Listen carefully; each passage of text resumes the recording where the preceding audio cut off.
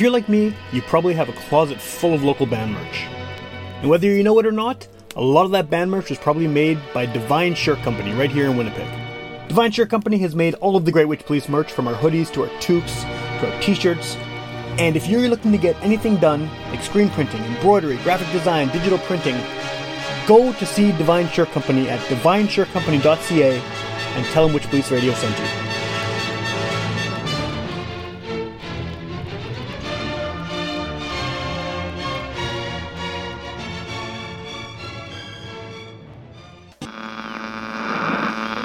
One of our colleagues, Sam Thompson, who, if you saw him, you'd sort of right away assume he was a hippie. Get up off your ass and get up on the podcast! Witch Police Radio! Witch Police Radio! Witch Police Radio! Witch Police Radio! Get up off your ass and get up on the podcast! Witch Police Radio! All right, welcome to Witch Police Radio. I'm here with someone who's been on the show, I guess, a couple times now, but in very different contexts. I don't think you've ever actually been on talking about a band you're in. I mean, you've talked about kind of historical bands, and then you were on one of the election episodes we did talking about your candidacy in the last federal election, but I don't think I've actually had you on until now talking about like a current musical project. So it's very cool to have you on the show and to be talking about something something like that. So I think the best way to start this off is if you want to introduce yourself and just give a bit of background about this project, this band you're in now, and we can take it from there. Sure, yeah. My name is Cam Scott, and I am the singer. That seems like a bit of a stretch. I'm the voice in a hardcore punk band called Age of Self. And this is a band that it seems to me like it's very new. I mean, I just sort of heard of it out of nowhere a few months back. I saw a brief amount of that show you did at the outdoors at the Broadway Neighborhood Center, and then it seems like since then I keep seeing you popping up on show posters, and you did a short tour. You have a tape out now, which is excellent. And so, what is the genesis of this band? Because everyone involved, yourself included, has sort of past roots in the local punk scene, right? We've all played a lot and a lot together in different configurations over the years. It's a new band with a long gestation, I guess, preceding this fall when we started to play out quite a bit, because this is an old story that I've heard people tell on this show in different versions, but we started in 2021, so we're a bit of a COVID band, a little bit stymied by the pace of things. When Omicron came at us, we kind of shuddered again, but we'd been rehearsing before that.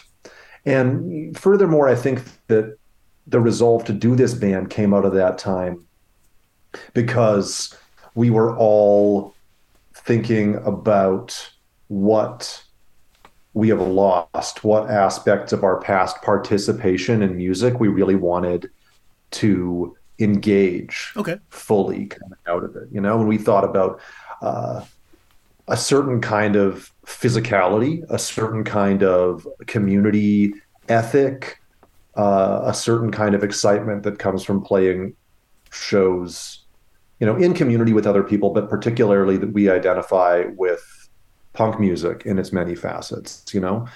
Several of us were playing quite ambient music together. We all have our solo artistic projects, but we really wanted to do something that would be a little more physically bracing or confrontational. For a while, we just referred to it as loud band.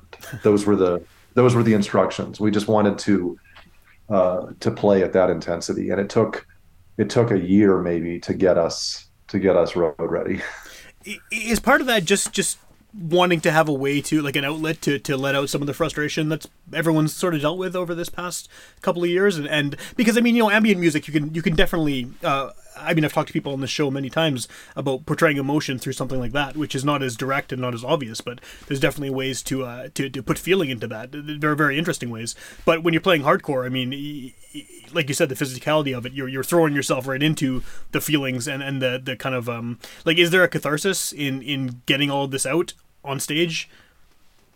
Absolutely. We wanted to play, I think, at a certain volume and physical intensity for that reason. Also, you know, these recent years have been really difficult, but in a way that is just, it's just the crest of a wave. So many things are coming to a head, and a lot of the frustrations that we want to talk about, I think punk is uniquely apt for portraying a kind of not only angst, you know, and the embodiment of that angst, working through that in public in a way that's semi-socially acceptable, but also it's an instrument of social critique, or it has been. It has been. And I think that not only pandemic conditions, but the crisis conditions that precede and encircle and characterize the pandemic, do you know, the pace of the march to war, the deepening recession, all of these things become the content of the music in a way that we have a pretty earnest theory of communicative action. You know, punk is a way to speak directly to people, where a lot of the art, I don't want to mischaracterize the art that we make separately. A lot of the art we're otherwise involved in is abstractionist. Its social content is every music has a social content, but it's not so forthright. Right. No, fair enough. And I think there's always that kind of that idea that whenever things are shitty for the world, you know, whatever the reason, art and music tends to benefit from it, in the sense that when you have something that is giving you these strong emotions and these ideas and the desire for change and the want to kind of get that message out to people, it kind of sparks something, right? I mean, if everything was perfect, you're not going to have, punk rock is not going to have the same effect. If everyone has everything they need, and like, it just wouldn't be so powerful. Absolutely. And you know, it's kind of perverse in that sense, that it borrows its power. I don't think it borrows its power, maybe, but it's oppositional, you know, in the sense that it has this relationship to a lot of the stuff that it tussles with, or maybe not. You know, my suspicion, and one of the reasons for me, I can only speak for myself, to do this particular kind of band, is that I thought that punk was becoming more socially agreeable and quiescent. You know, that's an ironic word to use about this music, but the kind of thing that happens hermetically in pretty small enclaves, yeah, that are themselves so small that they might not be a social concern, but also don't really profess very much social concern. You know, I thought it was becoming nightlife, yeah, in a way that, you know, we were kind of deprived of nightlife during the pandemic, such that I wanted it back, but plus, you know, yeah, I didn't. You don't want to defang something that is notably fanged, right? I mean, it's weird to have punk that is safe, I guess, is maybe, I know what you mean.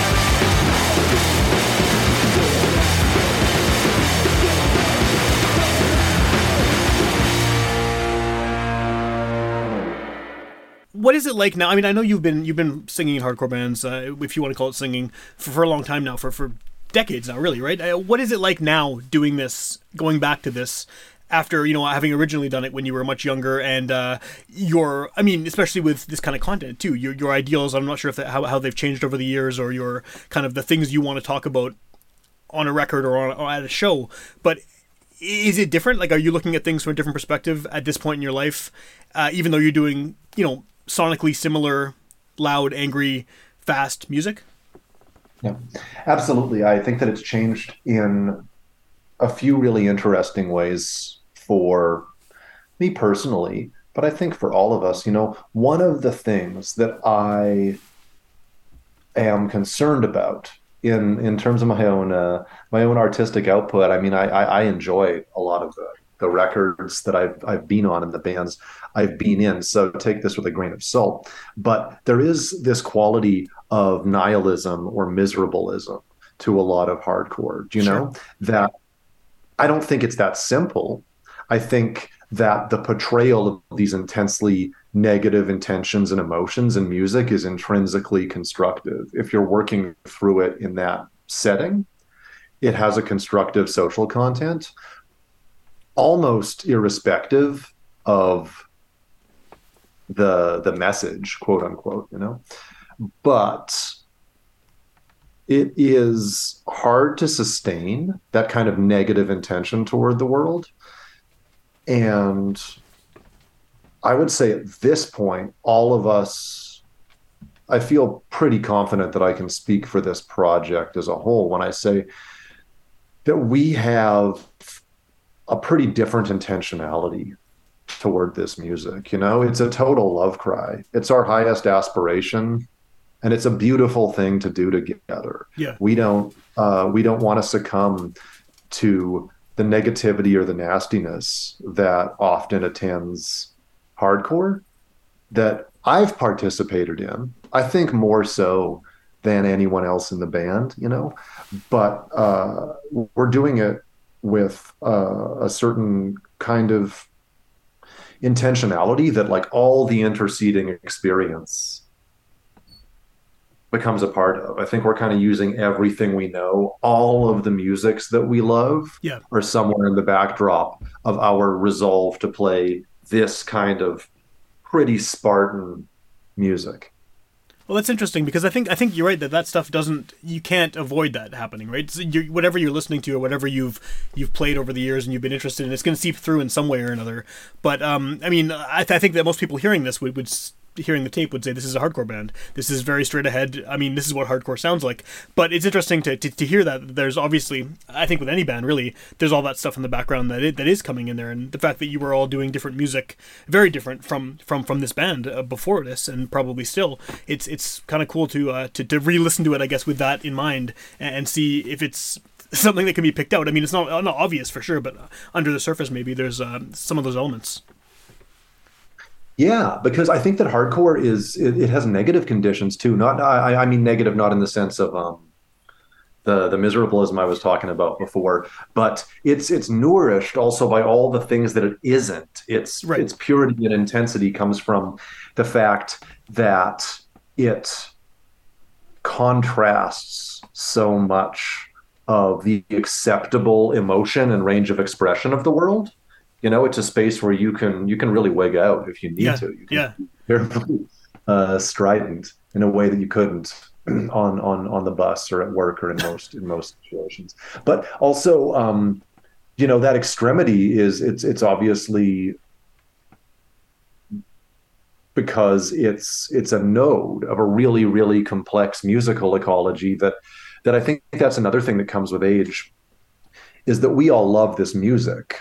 But the more things that you engage, I feel like the more I love this music for precisely what it is, in relation to all of the other sounds that we consume that we could be making. We want to play this kind of music, loud band, we want to play this kind of music because of the things that it is so good at and good for.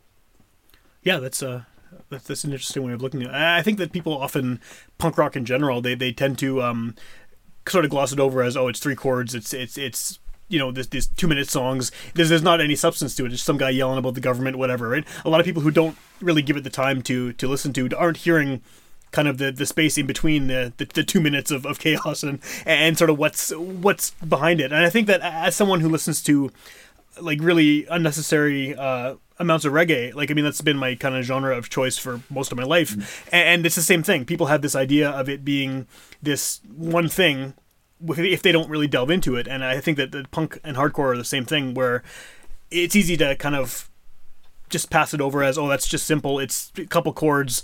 They're not good at music. It's this, this throwaway trend. But obviously all of these styles of music have lasted. I mean, hardcore in this kind of form has lasted for decades now, and it hasn't really changed that much. Like, there's always been this appeal to that kind of hardcore, and I mean, same thing with reggae. I mean, there's sounds from the 60s that are still quite popular, and you can still do that now in the exact same way, and it can have the same impact.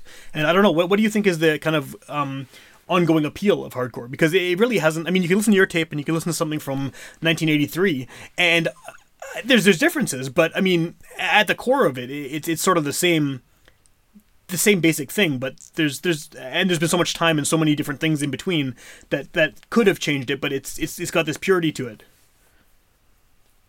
Yeah. I mean, I could give like a terribly personal anecdotal answer, or like a pseudo scholarly answer, but the thing that fascinates me about hardcore are these two contradictory aspects, right? Where on one hand, it's supposed to be this perennially interesting, refreshing youth culture. Yeah. And I can't stake a claim to that. I can't say that I represent it in the guise of like youthfulness anymore, I guess. So glad to have survived that phase and identify with it in a different capacity. But that's because the rudimentary elements of hardcore are supposed to be accessible to anybody who wants this submersive experience of music. You can pick up a guitar. It's very instrumentally transparent. You can get a drum set. You can simply howl and you will discover something like hardcore. But actually, we know it's not that simple, because you're talking about reggae and all the contrasts that comprise this decades old music, right? And similarly, we listen to hardcore punk, we know it's not that simple because it's terribly formalized. There's all these like rhythmic conventions and structural conventions. Anybody who lives and breathes hardcore is going to geek out over it in this hyper referential way, with all of this super granular, almost like geographical specificity. Oh, it sounds like UK 82. It's like US Midwestern hardcore. Boston, LA, these antennas, that it's pretty well researched, hyper referential music for its alleged spontaneity, right? So I'm interested in what changes and what doesn't change in an idiom that really stands the test of time. I think that in some way it's a school of music, right? Even though it's super unschooled and raw, people are training their ears and their reflexes so that they can become the music that they love. Yeah. And you take out so much of that aspirational work when you say, oh, it's this simple, brutal music that anybody can play. You can like just ham-fisted, because the way that people approach it, I think, is so much more studied than that in a funny way. So I really am fascinated with this constant push and pull between the accessibility and immediacy of the music and the depth of the history, and the fact that everybody who plays it seriously is an amateur historian by dint of immersion. Yeah, that's really cool because I think that it's almost the same as, I mean, most genres of music have that. I mean, but like jazz, for example, is many degrees more complex just on the surface, and it has that kind of extreme sort of specificity from fans who are listening for very, very certain things, and they have all this, they can analyze it to the nth degree and you know,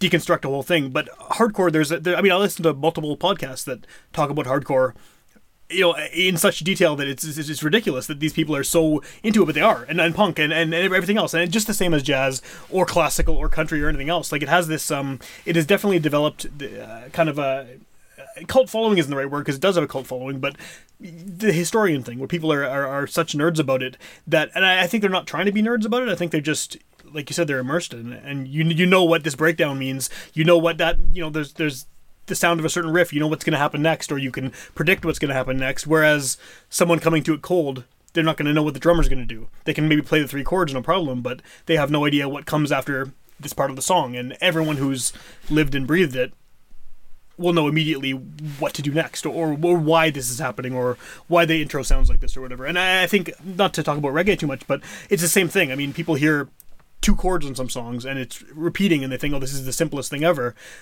but then they can't play it. Like, I know tons of people who are incredible musicians, and they could never play in a hardcore band or a reggae band or a punk band or any of these things that are supposedly simple. I don't think they could do it because they're too trained, almost. Like, they're trained in this technical thing that doesn't have the emotional kind of like wildness, I guess, like the learned wildness of punk rock. Absolutely, absolutely. It's a very socialized music, you know? People talk about this in terms of the social scenery, but I really mean it in the sense that, like, the rudimentary materials of the music, like all the micro gestures and the reflexes and everything, you know? If you really imbibe of this music, you know, you're playing guitar in a way that channels a lot of historical information. And you know, in this music, it's 2022, so hardcore is at least, well, it depends, you can periodize it however you want. Say, I would say it's 40 plus 40, at this point, right? Yeah, 44 years old, let's say. Yeah. Because I don't know what, this isn't some kind of Canadian nationalism. Let's say DOA made the first hardcore record in 1978, let's say that. But,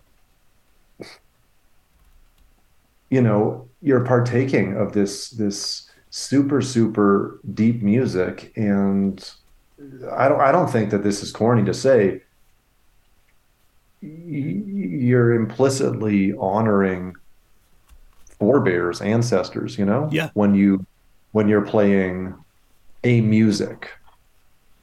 Yeah. So that's really the gift of it. It's not just that it's raw, unschooled noise. To me, it's that it's a vehicle of cultural continuity that a lot of people have found their footing in. Yeah, definitely.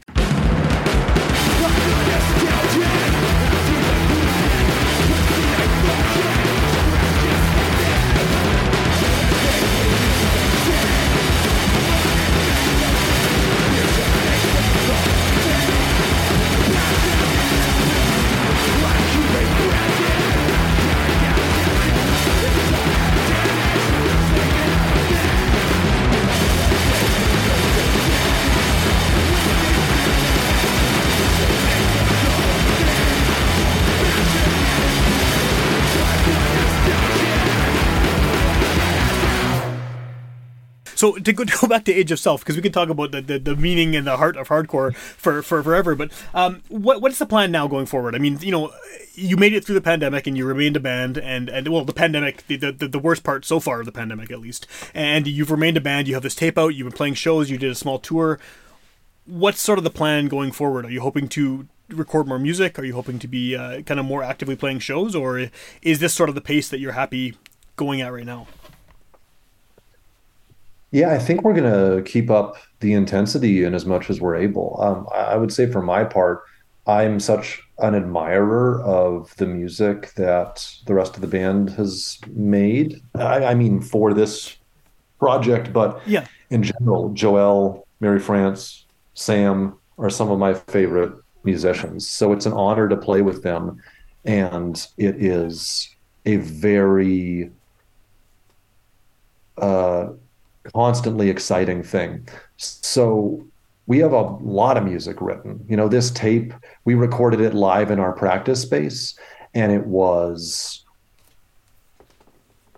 maybe a quarter of the music we recorded Cool. wound up on the tape. And we've written a lot of songs since.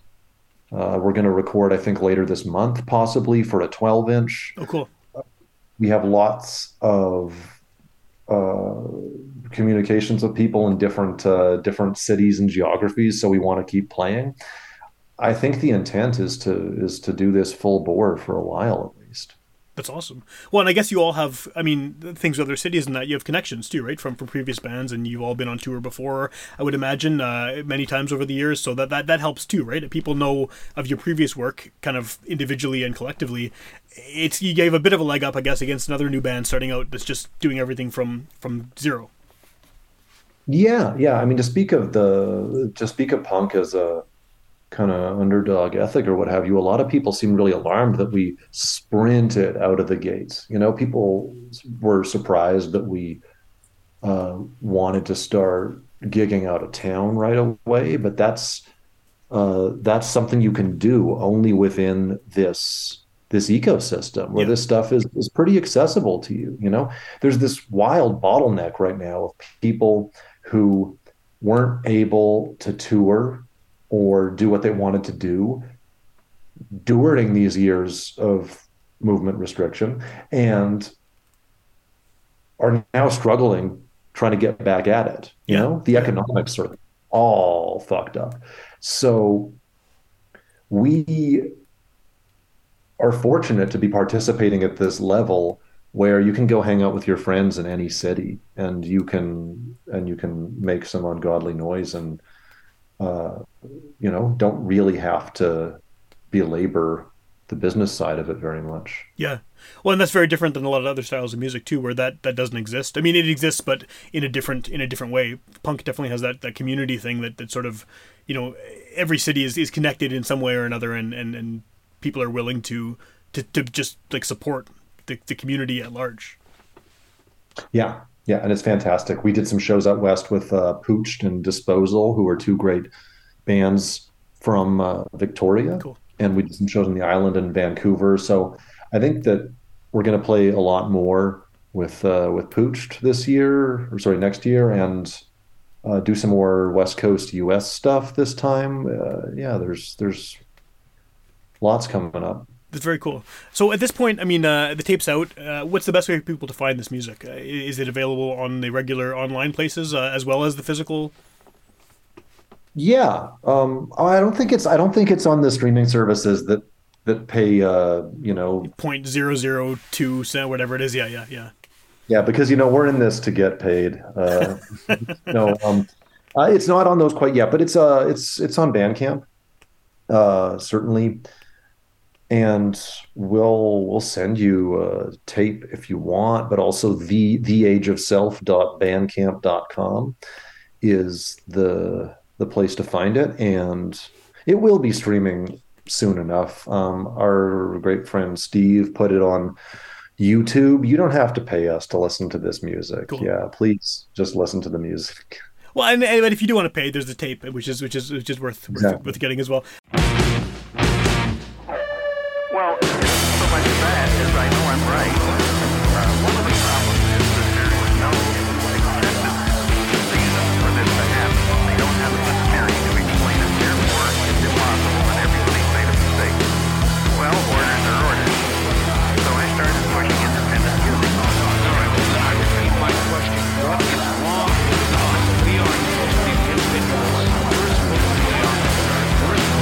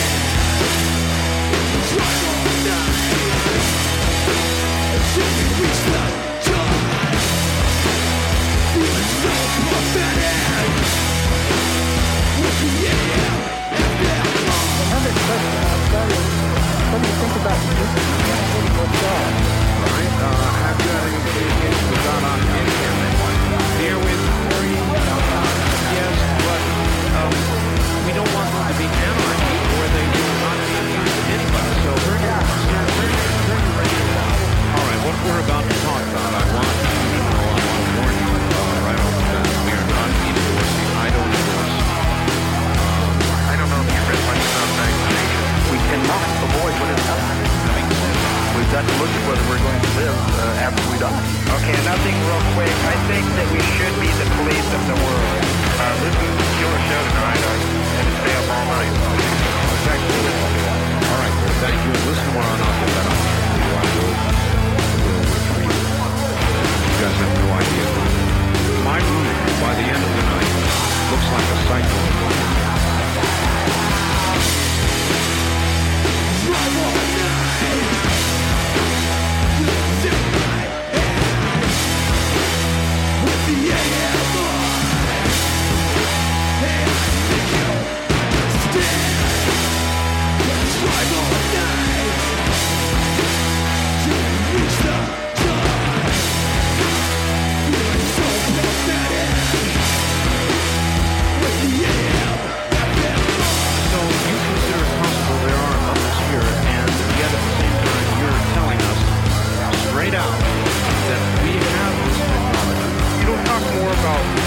Adverse things like aliens and stuff like that. You get too political like Rush Limbaugh. And I'm pretty well believing that people see these things because I'm seeing one myself. You can't believe that there are a lot of political things that are of much relevancy right now. This is 1978, about 3 miles west of Denver. Me and a buddy of mine, I was 13 years old. Like basically what we've done is we kind of snuck out of the house. I did that. And can I mention last name? No. They called what trash flying disc. They're their word. And there's this thing down on the pitcher's mound. Really? Beating a dead dog with a stick. Beating a dead dog with a stick? Yes, sir.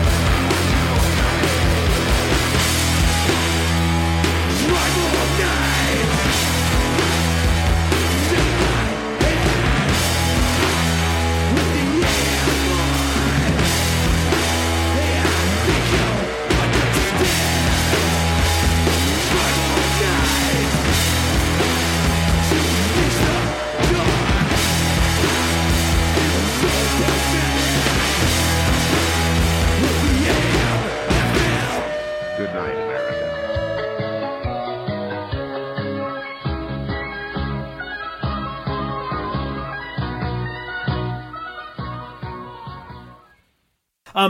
So as far as finding out what's going on in future, like, this being a podcast, someone could listen to it this week or they could listen to it a year from now, and by then, who knows what you guys could have going on. What's the best way to keep in touch with what the band's up to as far as shows or upcoming releases or things like that? Yeah, I mean, you can find us on social media. We're on Instagram, again, the Age of Self. If you were to search simply for Age of Self, you might get some corny self-help brand. Yeah, I think I did that by accident at one point, and yeah, it definitely wasn't you guys yet. Well, yeah, it's funny. We're named after, a song by Robert Wyatt, The Age of Self. And for us, as well as for Robert Wyatt, The Age of Self is nothing to be celebrated. It's an age of corrosive individualism. Right. And what did I say once? It's the age of quarrel from the standpoint of the individual, So that stuff it's funny to come upon it because it is the very opposite of what we're about. You can find us on Instagram at The Age of Self, or you can email me if you want to vanishingsigns@gmail.com.